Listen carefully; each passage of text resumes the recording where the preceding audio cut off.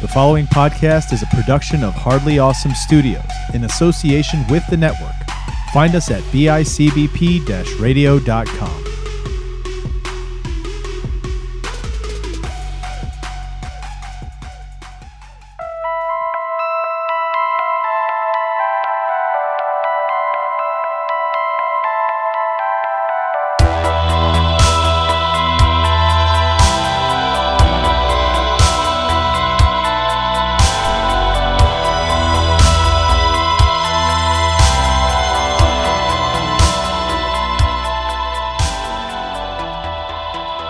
What's up, everybody? Welcome back to another episode of Out of the Shadows. I'm one of your hosts, Chris Chavez, joined as always by Jim Clark.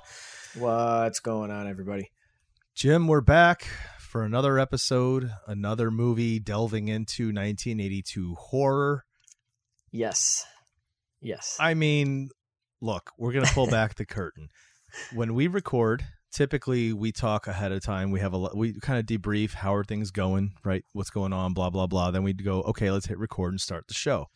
And we started talking about this immediately, though. Like, we're just like, wow. We made some comments about the movie we watched for this episode. I don't even know, dude. Like, I don't even know where to go from here, because this is probably one of the more quote unquote different horror movies we've seen for this show, for this podcast.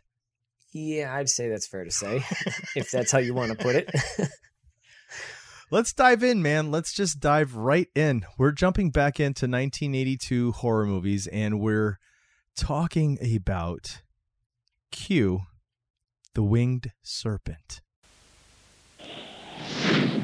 For 10 centuries it has waited to be awakened, to be worshipped again like a god, to fill the skies, to cast its shadow over the earth, to release its fury.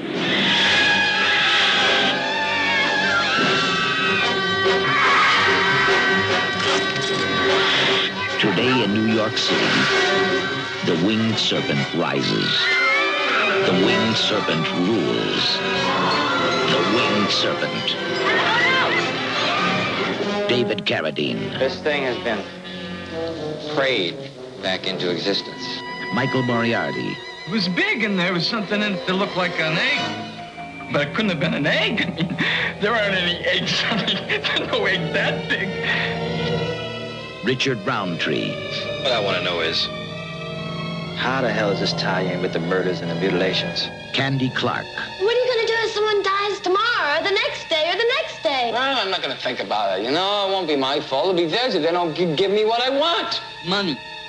$1 million in cash, tax-free. They are searching. Looking good. Discovering.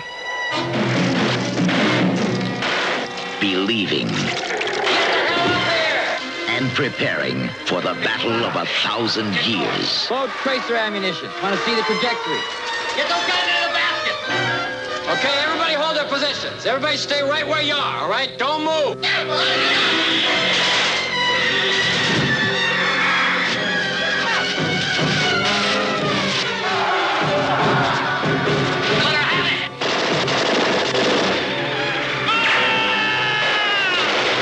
Man against the fantastic flying forces of a lost age. You like saying a prayer? Man against the Winged Serpent.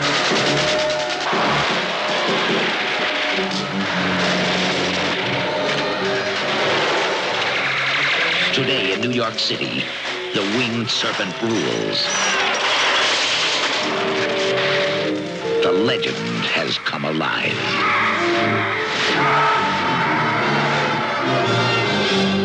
When I saw this on the documentary, I remember just kind of being curious, like, really?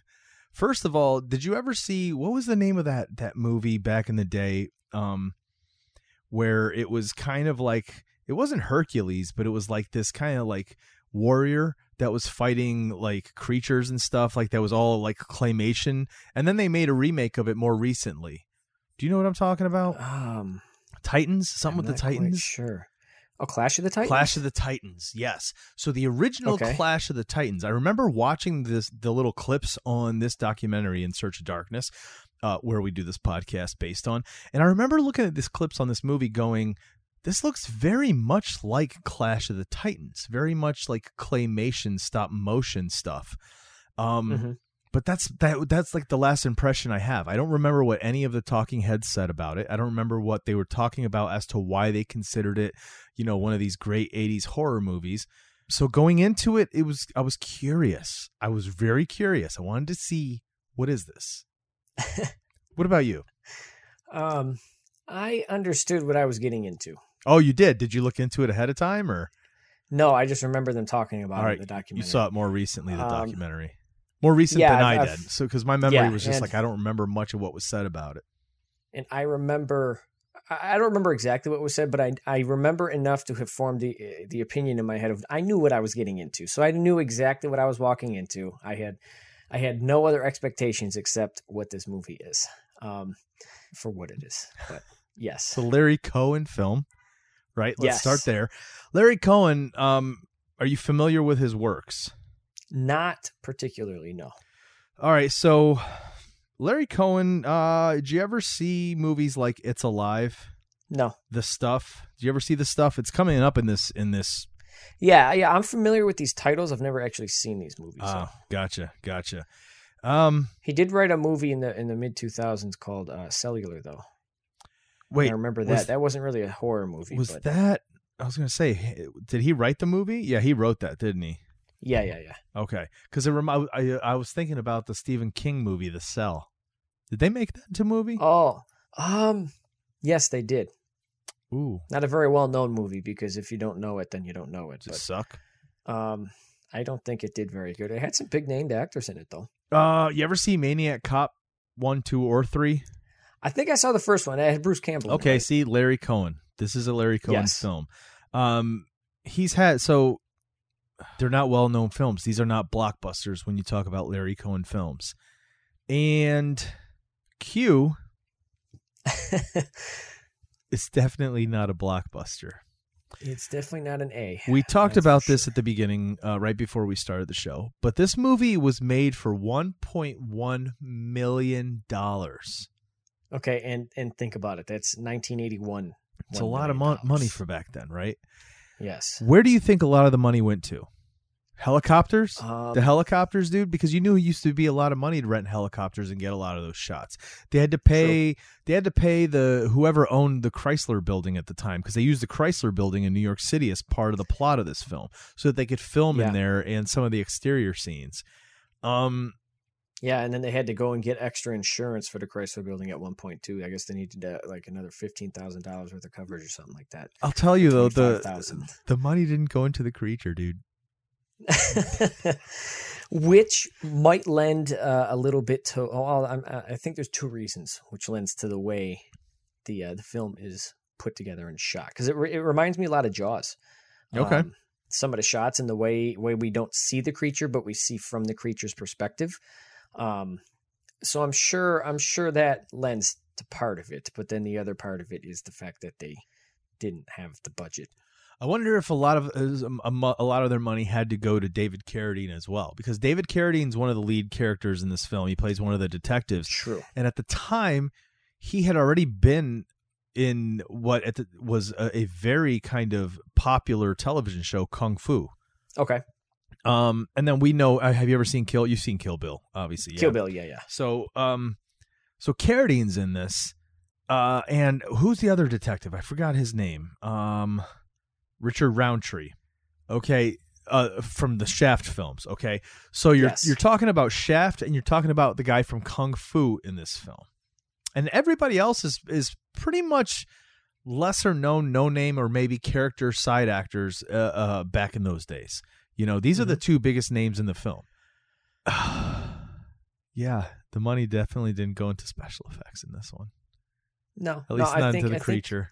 Personally, I think the biggest probably expenses were probably locations, and then probably those helicopter shots. Let's talk about this movie, dude. What is the plot of this movie? Like, what's going on in this movie? Okay, so the plot of this movie is there's some mysterious deaths happening around town. And the police are investigating to figure out what's going on. Can we stop? Hold on. Let me pause you there for a second too. Let me pause there for a second. I don't go into as depth as you do, but yeah. What was the point to that second plot? Why the second plot at all? When the whole movie was about this thing. The main creature is the main plot, right? The other thing is like a subplot, like this thing that's going on with like. Yes, you could have completely ignored it with the guy who robbed the jewelry store. I think he was important because he's our character. He's one of our main characters, right? He's almost like a final girl for us. We're supposed to follow him through what takes us into what's happening with this creature. But let me ask you: is this thing that's happening with the weird kind of the sacrificial skinning of the people Mayan stuff? Is that why that creature's there? Like, did they call the creature there? Yes. Oh. He had to, that's why that's in the story. So, and so that's why I focused. missed it when I watched it, because for a while I was like, this is like, who cares? Who cares about this at all? Like, because to me, this was a kaiju film. This was a monster film. This was just like a big creature. Yeah. So this other piece of it was weird to me. It just felt like this was a creature that was just showing up to lay its eggs. You know what I mean? Yeah, no, because Larry Cohen needed a reason for this thing to be there, so that was his reason. Boy, that was a lot of convolutedness happening in this movie. Oh, Jesus Christ, dude. Yeah, you're telling me. So anyway, okay, so there's this, go on with your plot. Yeah. Yes. And then there's another subplot following one of our main characters where he's not so much a great kosher guy. He decides to rob a jewelry store with some other guys. Is it just me, or did he feel like the Walmart version of Bill Burr? Oh my God, yeah, dude. It was Bill Burr, and then there was somebody else too I saw. I can't remember who it was, but there was somebody else I saw in him too. But yeah, Bill Burr for sure. Sounds like him even, dude. A little bit, dude, sometimes. But that's Michael Moriarty. That's our that's our Jimmy Quinn character. So yeah, and then we're going along, the police are investigating, trying to figure out what's going on, and they start, I don't know where the hell they pulled this out of their ass from, but they put it on some Mayan sacrificial things to the gods, and that's what this is. This Aztec. thing killing people is the god. Yes, Aztec. I don't know where the hell they got that from. Sure. But they figured it out. However, at the same time, our Jimmy Quinn jewelry store robber guy has found the nest. And he got into some trouble with the other people he was robbing the store with, and said, I'm gonna feed them to this thing so that they get off my back. So he knows where this nest is, and he's used it to his advantage already. Yeah. And then he tells his girlfriend when she comes to visit him, and she says, you have to tell them, people are dying. And he basically wants a Nixon pardon and money. That's what he tells the cops. Yeah. He says, I'll tell you, but I want $1 million tax free.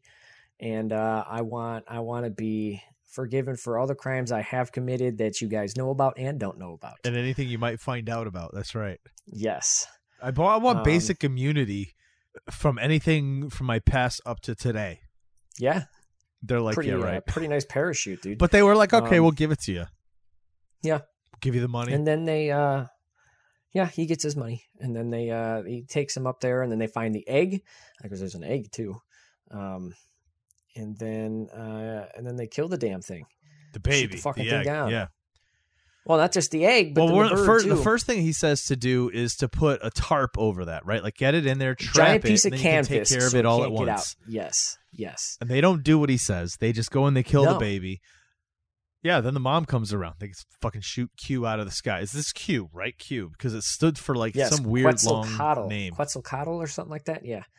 Yeah, dude. And then and then they kill the poor thing. And then the police are like, fuck you, we're not giving you money. Matter of fact, you need to refund anything you may have spent since then. What the shit? And that's one of the things about this movie, right? Like, it's a monster movie that's happening, but we're also following kind of the life of this guy, this criminal, that he's not a great guy, but you don't not like him. Do you know what I mean? Like, you just I kept kind of pulling for him. Like, I saw where he was coming from when he just kept getting pissed off that everyone was screwing him over no matter what, right? Like, he was just trying. And also, there was that one time where he was They wanted to get him in on the scheme, the criminals, and he's like, I'll think about it. I have another possible gig Job happening. opportunity. So he goes to this bar. He's like, hey, I heard you need a piano player. I can play. So you could see he's in his mind, he's trying to set some shit straight, right? He's trying to get himself. He's trying to get out of that dirty life and set straight. This is the cat, right? This is the cat. This is the cat. This is this is why now when everything else in the movie that he does, even though it's despicable, you still feel like he's redeemable because of this moment where he's trying to set his life straight. He goes into his place, that this bar that his girlfriend works at, and he starts to play the piano, and it's like this jazz scatting piano. And the bartender's just kind of like, this fucking sucks. He throws the jukebox on in the middle of him playing, and you feel bad for the guy. You're like, what the fuck, dude? That's so rude, right? There it is. That's how you save the cat. That's where you tie in, right? Your heart is now invested in this guy, where now you feel bad for him. So no matter how despicable he is the rest of the movie, which there are moments that kind of push the edge, but there's nothing that pushes you over the edge to say, I don't like this guy at all. You know what I mean? Yeah, because you can tell he's just a normal dude going through some shit. He's just trying to get out of it and make it straight. Right? Yeah. Yep. So I liked that. Like, I had to say, I was very surprised at that aspect of the film. I was surprised that there was a character that I actually invested in, and I liked him, even though he was who he was throughout the movie. There were times, every time he got slighted, I was like, God damn it, this fucking, like, I know where he's coming from. Do you know what I mean? Yeah. All the way to like luring up those guys to their demise. I was like, fuck yeah, dude, take them up there, do it. This is awesome. Yeah. But again, I'm coming into this looking for a monster film, and I didn't time it. This movie's how long? Well, what, 90 minutes? Is it 90 minutes? 93 minutes. You got a monster movie. Okay. You got a monster movie. Out of 93 minutes, it's probably 12 minutes of monster whatever. Everything else is this guy going through his shit, is the police trying to figure things out, is a lot of talking, a lot of interviews, a lot of interaction, interpersonal. Like, that's this what this movie is. Like, there's barely any things with the monster or any kind of terror. Like, this is not horror. It's not even sci-fi. This is like melodrama, bro. Yeah, no, I agree. It how do I want to put this? It felt like they were trying to mesh King Kong with a melodrama, and it just didn't. They underplayed the King Kong aspect of it, because that's how you market your movie. Yes. As a monster movie. Yes. The name of your movie is named after the monster. Totally the winged underplayed. Serpent. Your fucking poster has the monster on it, dude. Yes. The poster for this looks badass, dude. This fucking giant see dragon. more of that shit, it dude. literally looks like King Kong, but with a winged serpent. Like, he's literally holding the naked blonde woman in his hand on top of the building in New York. And you walk in and you get, 12 minutes of monster. What did I miss out? I think the only thing we saw in terms of horrific or gore was at the very, very, very beginning with the window washer, when he gets his head ripped off, and the stump just hits the window, and it's just, you're just like, oh shit, all right, this is gonna be fun, because that's your opening, right? Like, this window washer, he's like a skeevy dude, and this woman inside that's just like, oh, you're here again, how many times you gotta wash that window, right? And he's all outside like, oh yeah, my girlfriend, hi, how you doing, honey? Right? You don't see Q take off this dude's head, but there's reaction, and then you see the stump, you see the aftermath, and that's what I'm saying. Like, right from the beginning, it's like, okay, this is gonna be good. The next time we see a victim, it's this woman who's gonna sunbathe topless on one of the rooftops. Cool, but they didn't show us shit. They literally showed her react, then she was gone, and you can just hear stuff, and then from the ground, there's just dripping, right? Dripping blood on people. Well, don't forget, the guy with the telescope saw what happened. Right. Here's my other thing. Everybody keeps going, what's going on in the city? Are none of these people talking? So many people are looking up and seeing this shit, right? They're seeing the horrors go down, and it's not on the news. It's not on newspapers. No one's screaming extra, extra on a corner. Like, what is happening in this world where this cop is bumbling around trying to figure out what's happening when literally like half the city sees this thing flying and causing terror. Like this cop has no clue what's going on. He's got to go to some museum and be taught about the Aztec culture. And do you know what I mean? Like what? See, but and then here's what he you're had to missing. wait for a criminal to tell him it was a giant creature, not the fact that this many people in the city saw it. You're missing one very important piece here, Chris. Okay, and they explain this in the movie. It's because it flies with the sun behind it. So when you look at it, you don't see it because the sun blinds you. Look, let me tell you something. That's how nobody sees it. Let me tell you something. Angles. There's a thing called I'm angles. looking at the sun. Okay, Yes. 45-degree angle from the side. There are They're a going to thing see called it. angles. Jesus. Man. No, I was thinking the exact same thing. I'm like, how has nobody seen this fucking How's nobody thing? said anything either, right? Like the dude literally saw, and he was looking down. He wasn't looking into the sun. He was looking down so that he could see this woman sunbathing. So that means he saw this thing swoop down. That is exactly a weak Not premise. just that, but New York City in 1982, people are getting blood rained down on them. I think that's going to make headlines. Something. Just saying. Man. But yeah, no, that was ridiculous. But this at is, least, you know what? I'll give Larry Cohen for at least trying to explain it. I'll give it to him. I'll give him credit there. At least you tried. You know what? I would have liked it better if people were trying to call it in and they just weren't being taken seriously, right? And so like you only saw it on like tabloid headlines. Then that's cool too. That's much better. But true. Okay, but let me explain something. How many people are going to call this in? You're talking New York City. 1982. Probably talking at least 1,000 people, right? No, I would say more saw it. Okay. Because here's the other thing. We'll say minimum 1,000 people. How many reports? These are skyscrapers, the same thing? right?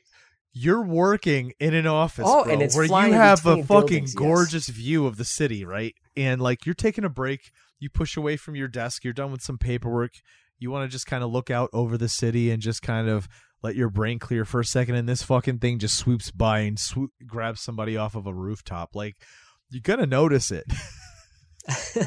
No, I know. Dude. There's so much, dude, where I was like, what is happening with this? Here's the other thing.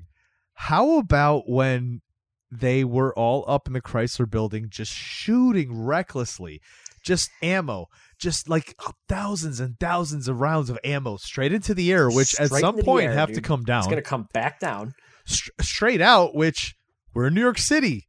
There are buildings all around. Like, how many people are working where fucking bullets are just whizzing by their heads? They're like, what the shit's happening right now? Okay, but let's also not forget about the casings that are being ejected from the gun while these people are being shot, which actually were being ejected from the guns when they were shooting these guns on top of the Chrysler building. Were they really? Yes, they were, dude. Oh my God. So they were falling down 80 was stories, and they were doing some repair work up there, like in the weeks beforehand. So they had safety netting. Thank God they have the safety netting because all the casings were falling into that. But wow, damn, dude. Yeah. They were careless when they made this movie. But here's another question. When they were firing those guns, there were tracer rounds in there. Am I not mistaken? Why? Because you saw the little white things flying around. Yes, the bullets. Those are tracer rounds. I'm assuming. Dude. That's the only thing I could think of. That was actually the special. I think that was their special effects. Rounds like that. That was their special effects to say the guns are actually shooting.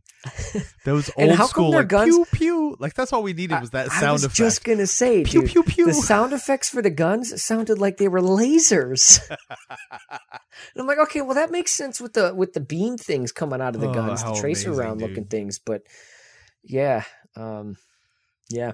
And they actually hit this fucking thing with those guns. Yeah. A few times. Enough to kill it? A few times, Christ, right? Dude. Like after a while, was it me or did I feel bad for this creature? I was just I know. What the fuck, dude? Well, because this creature didn't know any better. I was just trying to feel. You have to feel. If you're any sort of empath, you have to feel bad for the creatures. And like King Kong, he doesn't know any better. Yeah, exactly. You know what I mean? It's not his fault. Fucking white man brought this creature to the States to show him off. And on this side, that dude wasn't a white dude. No, wasn't it? That dude, the Aztec priest. No, I was talking about in King Kong. Sorry. Oh, yeah. Yes, that one, yes. No, but this one, okay, so this other guy, right? The Aztec priest, this becomes this other like subplot. And the idea of the plot is happening is because this is what's drawing this creature. And the idea is that they have to sacrifice so many people to this god for it to, I don't know what was the point of drawing it? I don't even know what was the point to that. I don't know, dude. But you can't just kill somebody and sacrifice them. They have to be willing. They have to be like, yes, kill me. I know, dude. Oh, man. What do you say to that? And then the guy at the end, the last guy that they tried to sacrifice, yeah, that they walked in on, that confused the fucking shit out of me, dude. I was thought that was the cop? Was that but was that the guy that's I gotta look at his Wikipedia, but isn't he the principal from Breakfast Club? No, I don't think so. I think this guy was somebody's brother. Oh, because that one dude that was getting ready to get David Carradine's brother was getting ready to get sacrificed. I thought he was and then he jumps up. He's like, "No, I want this." You know what I mean? Like, I thought he was about to get. I thought it was him that was about to get sacrificed. Okay, but yeah, dude, that's the thing. You have to give yourself up willingly, and for some reason, like fucking skinning the person is a big deal in this too, because that's what happens. Yeah, there you go, bro. Which is really weird. Okay, so we actually have within the first 7 minutes of this movie, we have 3 deaths. The guy at the beginning on the scaffolding on the side of the building. Head. The third one is the girl sunbathing. Yep. The second one, in between them, they come in and they find that body, which was really weird because we went from one scene to this other scene with this black lady walking into the room and screaming, and it's like, who the fuck is this? And where are we now? Right. Yes. I think they should have shown that first. They should have shown a couple of the ritual killings first, then the creature appears. You know what I mean? I feel like that would have started pulling things in. Because that second death, that skinned body, I thought that was the creature that did that to him. And I'm thinking, how did this creature get in this window to perfectly skin this body and leave it laying on the bed there like that? It doesn't make any sense. I love how they treat the crime scene, dude. Sacrifices. I love how they treat the crime scene. He just throws the pillow on the cadaver and walks out. What the fuck just happened? Well, where's the forensics involved? It was 1980s, dude. Look at still take fingerprints or something. Is it? Look at the Howling. Look at the Howling. Yes, that's right. The reporters went in. Remember Maniac at the end when they went in the apartment? Dude. Isn't it great? The police work in the 80s just was not the best. Or at least in the movies, right? Well, in real life, look at O.J. Simpson's trial. The 80s just were not good. Oh, man. For police investigations. But yeah, no, there was a lot rough. There was a lot rough with this movie. Even some of the acting at points was rough, dude. Yeah. What did you think about the Quinn? Might lend it to the dialogue. What did you think about Moriarty, though? The character or the actor? The actor. And I'm going to tell you why. We have Shaft in this film, which for me, I think he did a decent job. David Carradine, being a bigger name actor, for me, came off extremely amateurish looking in this film. Like his acting, it looked like he didn't care. Like he was just kind of he was probably saying crazy shit, dude. Yeah, I think but the guy that to two things: the directing and the writing. But fucking Moriarty, though, I feel like this guy took this role and said, "You know what? I'm gonna try to make this my breakout film, no matter what." Because I don't know why, I love this dude. I absolutely loved this guy and just his character and the way I don't know, there was something about him, man. Like there were times I really liked him to a level, man. There were times I really, really liked him, and then there were times I just really didn't like it. And again, that could just lend to the directing and the writing, or to him playing the character in a way where you're not supposed to like him. So he did a good job. No, not like that. There's just certain choices in how he made his acting decisions and choices that I just didn't like. Like what? Like what? Or somebody acting spot, like the whole piano playing. I thought could have been different, but it's interesting because I think he's the one who wrote that. No, did you see what happened? So apparently, Larry Cohen didn't. This was not in the film, and it wasn't until Larry Cohen found out that Moriarty played piano and was a musician that Cohen was like, you know what, I want to write that into the film. So he wrote just that scene, and he loved the scene so much that as they continued to film, he kept plugging the fact that this guy was a musician. He just wanted to play music. He just kept plugging it in throughout they just kept building on it. But so that threw you off though when he came in, because to me, I felt like that helped you kind of hook better with him to make you feel like it's not that. It's his performance. Oh, the scatting, the jazz scatting. Yes. You're like, that's not my kind of music, buddy. It's not even that. It's just his performance. There was the other scene where he's coming in after he saw the bird. I think he might have already led the guy, or the serpent. I think he might have already led the guys up there, but he's talking to his girlfriend in the apartment. Certain choices in there I couldn't fully go with, but you know what threw me off? No, but then there were other moments where I was like, dang, okay, this dude, like you said, I could see Bill Burr playing this exact same role in the exact same way, and it fits and it works and it's great. You know, let's remake it, dude. Let's rewrite this and cast Bill Burr in this role, dude. Absolutely, let's do it, dude. And we'll record. We'll talk to the visual effects guys before we go and film the scenes. There was a few times in this film that made me feel like, golly, dude, either the writing or the direction here. This is rough, because there was that one time when he first gets there. He gets to the Chrysler Building, and he's there to meet his lawyer. Like, this is literally his lawyer, and the lawyer's door's locked. And when all he does is shake it, an alarm goes off. Yeah, I know. In a lawyer's office, an alarm goes off to give this like security guard this like, what's going on, right? A security guard with a gun, mind you, all right? Then, he gets out there and he starts climbing up. And there's this moment where he stops and just starts talking to himself. It's just like, I've been scared of a lot of things in my life, but heights ain't one of them. Like, we don't need that. We didn't have to think to ourselves whether or not you were afraid of heights. That was the most weird, awkward moment in the movie. Okay, I think the most awkward moment in the movie is when Moriarty is running from the two guys who are trying to get the jewels from him at his apartment. Oh, and he starts going down the fire escape, and there's a song playing. I'm like, what the hell is this? Yeah, that's another rough part of this movie is the soundtrack, right? Like, the choice of score in certain times of this movie was just like, wow, this is not the kind of music you want to play right now. Like, you want more dramatic music during a chase scene or something. And this is like fucking The Sounds of Music. It's weird. And then like the soundtrack even at times, you're just like, what? Like, I could see it fitting in it would work there in that exact same scene if the entire movie was different. If everything around that scene was completely different, it was a completely different movie with a completely different storyline, then yes, I could see that working in something else, but just not this. It just didn't fit with the tone, I think this is the first time since we've started this show that I've got to be like, I don't know. This movie was... That's not true. Completely rough. Which one was up there? Halloween Town. Yeah, this is better than Halloween Town, dude. No, but yeah, this one's rough. And here's the thing though, the more I talk about it and think back on it, this is the kind of rough where you might like it if you're into really bad, cheesy kind. You know what I mean? Like, I could see you liking enough I of liked this. It. Yes, I did like it. Yeah. It was rough, very rough, but okay. I liked it. At the end of the day, I enjoyed it. I'm thinking to myself, why do I keep talking about it in a way where I do kind of like some of the stuff I'm saying? Because I went in knowing exactly what this movie was. You went in with completely different expectations, and it didn't meet your expectations. That's exactly why. Yeah. I don't want to say I'll never watch it again, because that's probably not true. I'll probably watch this again. I'll probably have to be really fucking high, but I'll watch it again. But yeah, dude, it definitely wasn't what I was expecting.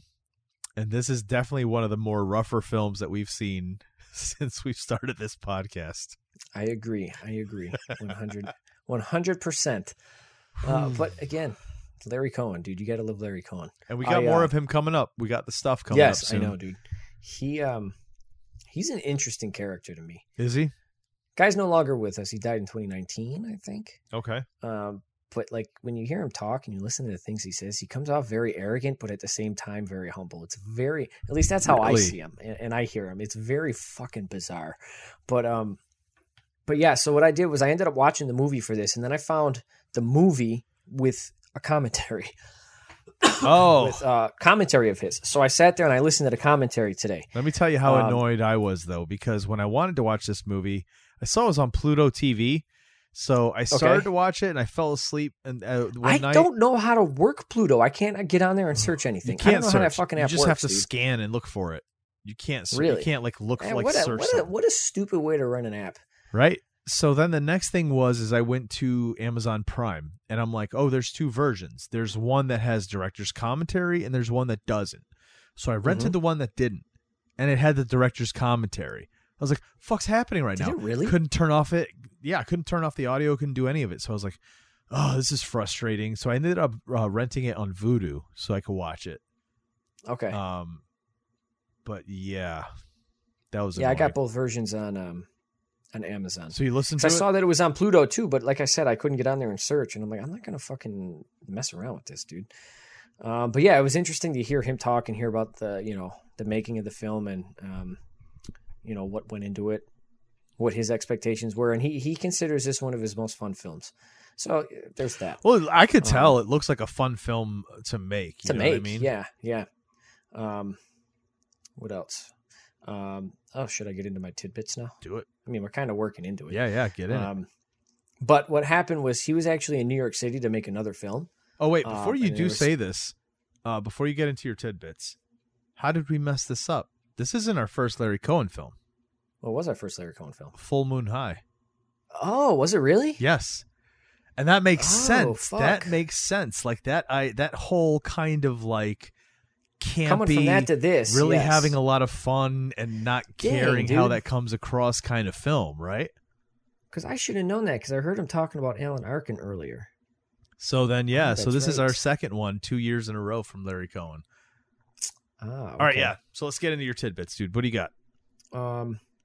So he was actually making another movie at the time in New York City. Got fired from that one for creative differences. And then they thought he was just going to move out of his hotel room. But then he came out a couple days later and had this whole fucking movie in production and working. So I don't know how the hell he managed to do that. But A bunch this was of the result of cocaine. getting fired on one movie. Probably, dude. When you look at him, you can tell that Larry Cohen probably did a lot of cocaine back in the day. And I have a sneaking suspicion that this movie is fueled on adrenaline and cocaine. But yeah, so he got fired from the other movie and then somehow managed to pull this one together. So funny story. Yeah. And I heard this on the audio commentary, so I know this is true according to Larry Cohen. So they couldn't put the nest up in the dome of the Chrysler Building for obvious reasons. Yeah. So what they did was they rented an old NYPD HQ building in Chinatown, which had a nice dome on it. So they built the nest up there. They did their filming. He told the guys when they were done, wrap out. They took everything out, took the egg, took all their equipment, their cords. About a year later, Larry Cohen saw on the front page of the New York Times, all these anthropologists were coming to New York City to study this giant nest that had been found in the old New York NYPD HQ in Chinatown. And he said he didn't say a goddamn thing because he didn't know what the implications would be. So he kept his mouth shut. That's amazing. But yeah, that struck me as being pretty fucking funny. I don't know what would happen. I'd freak out if that was me. Like, oh shit, dude. So yeah, there's that. Also, there were supposed to be some different casting choices in this movie. Originally, Bruce Willis supposed to play David Carradine's character. However, they decided not to go with him because he was not as well known at the time. Was he just starting moonlighting then? Probably. And Jimmy Quinn. We almost didn't get Moriarty. You ready for this one? We almost had Eddie Murphy. But again, wasn't as big of a name yet. That would have been weird, dude. Yeah. That would have very been much weird. so. Bruce Willis and Eddie Murphy. Dude, yeah. I'm glad they got who they got because honestly, I liked Michael Moriarty. What else has he been in? Is there anything else he ever did after this did he do anything? Well, he was in some other Larry Cohen movies. Was he? Yeah, I believe so. Because I felt like I really liked this guy. I feel like he should have done more. Yeah, I he's really done a lot liked of his shit, stuff, dude. Yeah, It's Alive 3. Oh, God, yeah, he was on The Stuff. Yes, The Stuff. A lot of stuff, actually. Holy cow. Politics? He got into Oh, no, this is his politics. They're talking about his politics on here. Who cares? Got into politics? What? No. The Return to Salem's Lot, which was Larry Cohen again. Yep. He did a lot of Larry Cohen films. You're not kidding. Yeah.